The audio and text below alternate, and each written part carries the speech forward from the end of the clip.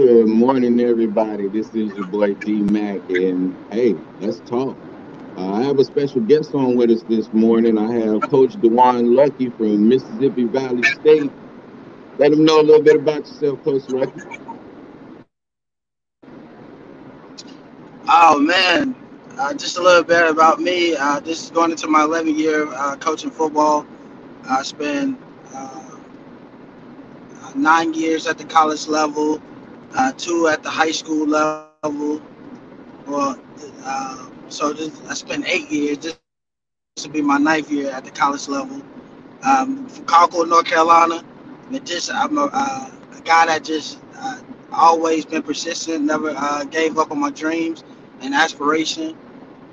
So I knew this when I was a young boy that I wanted to get into coaching, and I'm here, man. I'm making a lot of sacrifices. I got a wonderful family.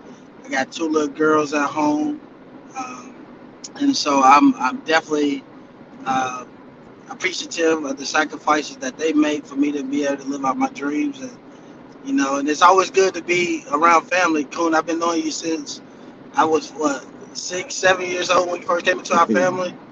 So Yeah, man, you watch me grow from a pup, and not a lot of people get a chance to watch me on national TV sometimes. yeah, man. I know it's exciting for me, man, because like you said, I've known you since you was little, man, and I've seen in you the leadership qualities as you've grown and developed into a man. And I definitely was looking for a good opportunity to finally get you on here. We finally made it happen, man. And I just want to talk a little bit about, young black men in coaching right now because I'm starting to see an influx of black coaches on the rise. And I want to give you guys your flowers while you're here and while you're doing things, just encouraging you guys to keep it going because this is exactly what we need. So the first thing I want to ask was, how hard was it to get back to some type of normalcy after the whole COVID protocol and everything? Oh wow. Normalcy. I think right now, I mean, it feels good for us as a whole as college coaches.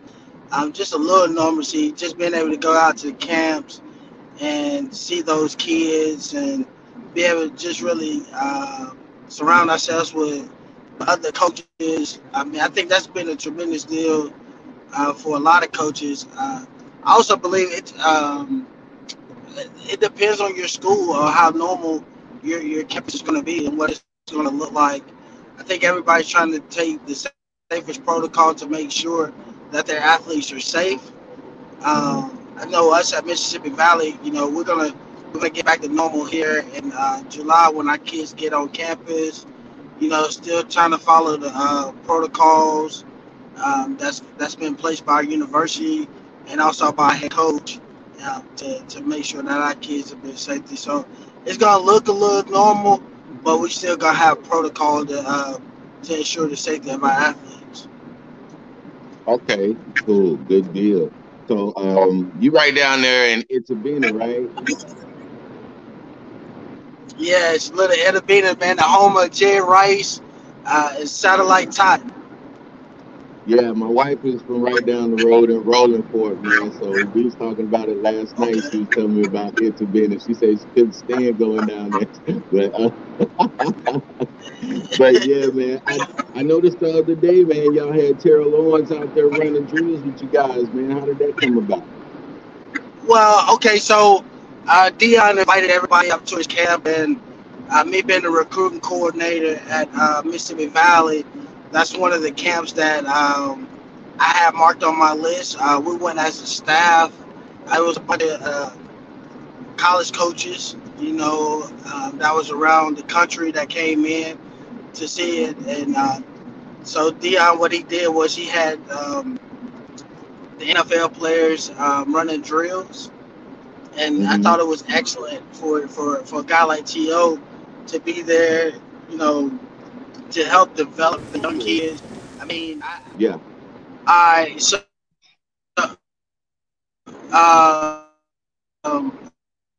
like I said, I went through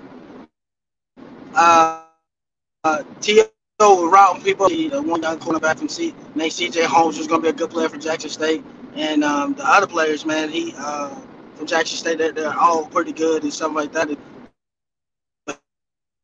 ATO, man.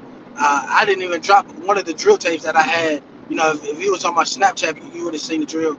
But man, Yeah. I'm telling you, he still got it. But he's been around like, yeah, D'Angelo Hall, Jimmy Smith. I remember I called Natron when I was at the camp. The camp was well worth it, man. You had a lot of junior college prospects. You had a lot of high school prospects. I think it was one of the number one players in the country was there. So it was definitely a lot of prospects there. It was well worth it for all the college coaches that was there, because it was also got a chance to just talk to guys in your conference, but also rub elbows with a lot of head coaches, So it was definitely a great experience, and it's something I look forward to doing next year again. Good deal, man.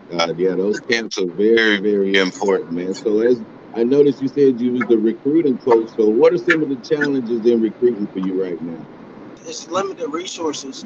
So when you don't have the resources, like follow me on Twitter at Coach D Lucky, you'll understand that I got a large following base. So we try to do creative ways to make ourselves active on Twitter or social media, so it tests you how good of a recruiter you are being at Mississippi Valley. But other than that, I mean, it's just as normal as any other school.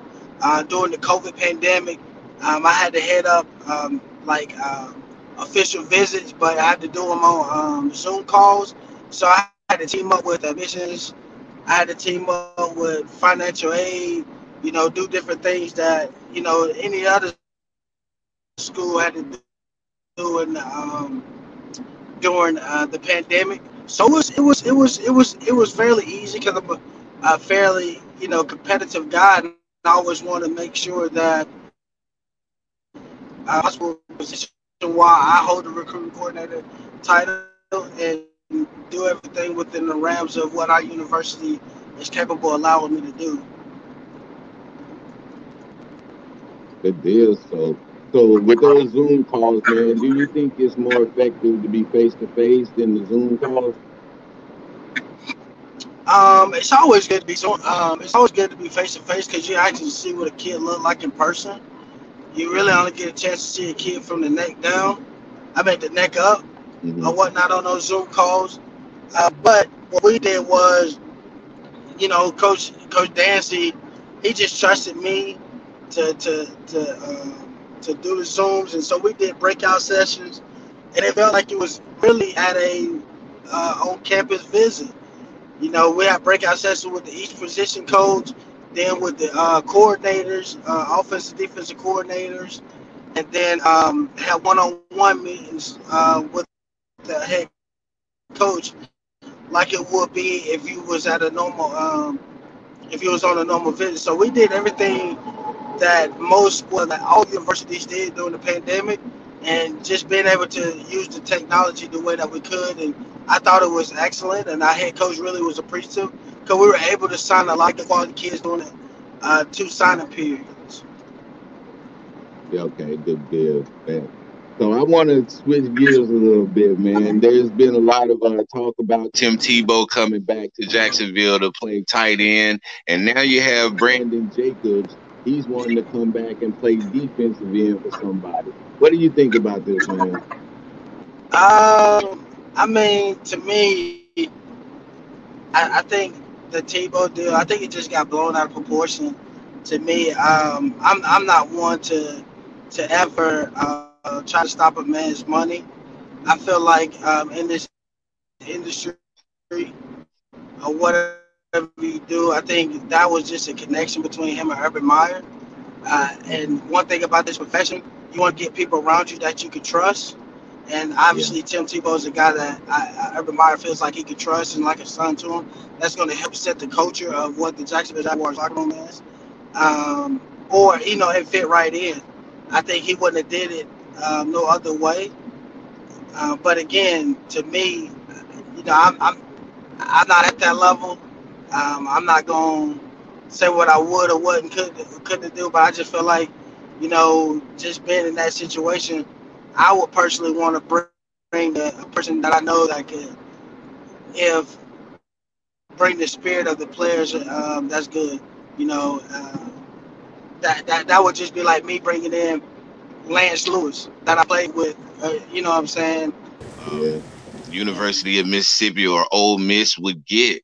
So my thing is this: how do we draw attention to these smaller schools like a Mississippi Valley State, who has some great players, who has some great coaches, has pretty much a great program, but they don't get the exposure for it to be seen by the rest of the country because they're overshadowed by a Jackson State with Deion Sanders. They're overshadowed by a Ole Miss, and then you have Brett Favre, who's down there in Laurel, Mississippi, who's running a high school team.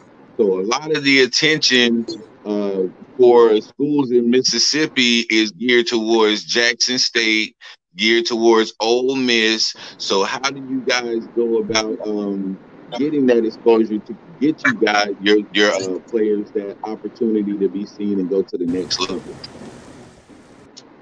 Can you repeat that? I'm sorry, I didn't hear. A parent had called me. I'm sorry. Yeah, okay. Oh, that's all right. Yeah, we were saying, what percentage of your players get to make it to the NFL? Oh wow, I'm glad you asked that. I mean, the percentage of players that make it out of the FCS WAC, just I put like this: Mississippi Valley had a kid that made it to the NFL a few years ago. His name Brian. He played defensive line. He did a good job. You know, wasn't a really very uh, standout guy. He's a hard worker, and Brian had the opportunity with the LA Rams, and this was like 3 years, I think 3 years ago. Hmm. Coach Dancy's first year as the head coach, and uh, you know, kid just worked his butt off. I mean, if you work hard, they're gonna find you. The biggest thing too, what the NFL has done is they created an NFL HBCU combine to give Really? HBCUs the opportunity to be successful. Oh, that's awesome, man, because that was one of my issues. I was saying that, you have Jackson State, you have Ole Miss, and these larger schools in Mississippi, they get all of the shine and they get all of the attention. So I know it's kind of hard for the smaller schools to get guys into the league or to get them exposed. So I'm glad you brought that up. That's a really good point that a lot of people need to know because there are people down Yeah, there, like I said, in Rolling Fork and surrounding areas, Vicksburg, and all of that. These guys need to know this stuff. So um, I'm definitely gonna put them up on what's going on uh, down in that area as far as college wise, so that they can look at Mississippi Valley State when they look at a Ole Miss or something like that because. Um, Going to the bigger schools is not necessarily the best route for everybody, and Mississippi Valley State got a lot to offer, man. I'm so glad to see you um growing and progressing, and we're talking about the rise of black coaches in sports. So how many black coaches are on y'all coaching staff? um, we have 8 black coaches on our Eight. staff. I think it's 8. Okay. Yeah, 8. Okay. Yeah, with 2 minorities. Okay. It says how big is the classroom with the football field? Say again. It says, how big is the classroom with the football field? The classroom. Well, it depends on your position group. Like I had 7 last year, 7 running backs. Hmm. So I mean, it just depends. We have a nice classroom. Like the university provides us with a classroom to be able to teach our kids and stuff like that. Just like if you was just a regular college student. So you got the classrooms and stuff like that, auditoriums. So you have the capabilities of all of that. at your disposal. So it's the university does okay with that. Make sure we have classroom. We got good offices. You can go around the country and look at some FCS coaches, and they don't have the offices that we have. I mean, we may not have everything that other schools have, but our university tries to do a good job of taking care of us in other ways. Okay. So I got a guy right now. This is a hypothetical. So I got a guy right now. He's 16 years old. He's a beast in football. Um, what advice would you give this kid trying to move to the next level, or as far as getting um, getting noticed by a team or a recruit? What would you what as a recruiter? What catches your eye in a player? I should say. I think the biggest thing for a young kid, let's put it like this. And I've been saying this for a long time, and if parents listen, they'll see what it is. You know, it's only a few select few people in America that God just gave that God given ability where you don't have to work hard. You know what I'm saying? Mm-hmm. And for a 15-year-old kid, if he's a dog already, and he's like better than everybody, he's gonna get. It ain't gonna be, it's gonna be easy for him to get seen. Now, if it's just for an average 15-year-old kid that wants to get to the next level, what I tell parents is this: get a personal trainer.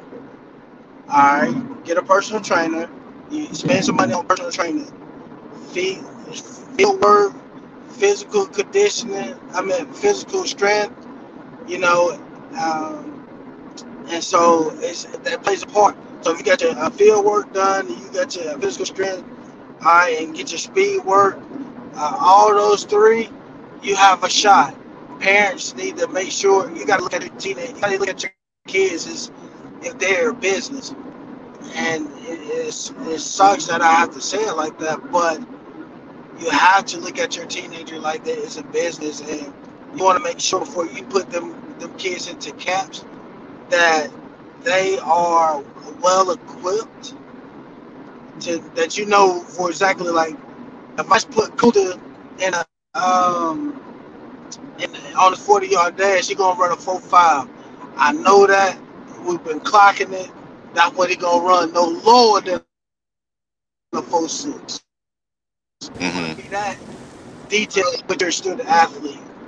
Like a lot of guys that start with their kids when they turn to 13, and Yeah. some start early. But you don't want to push the kid away from the game.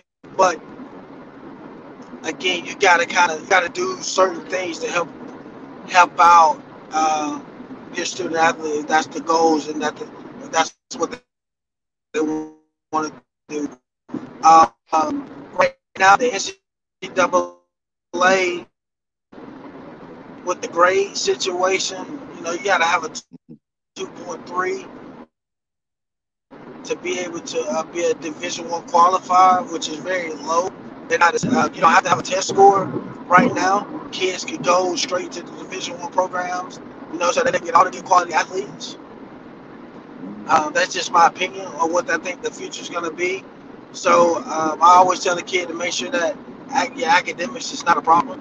So if you can't get a 2.3 core, it's gonna be tough for you, buddy. Unless you just Okay. a So freaking nature. okay. So Big J says, will HBCUs play outside of Conferences like Big Ten, Pac-12, and Big 12.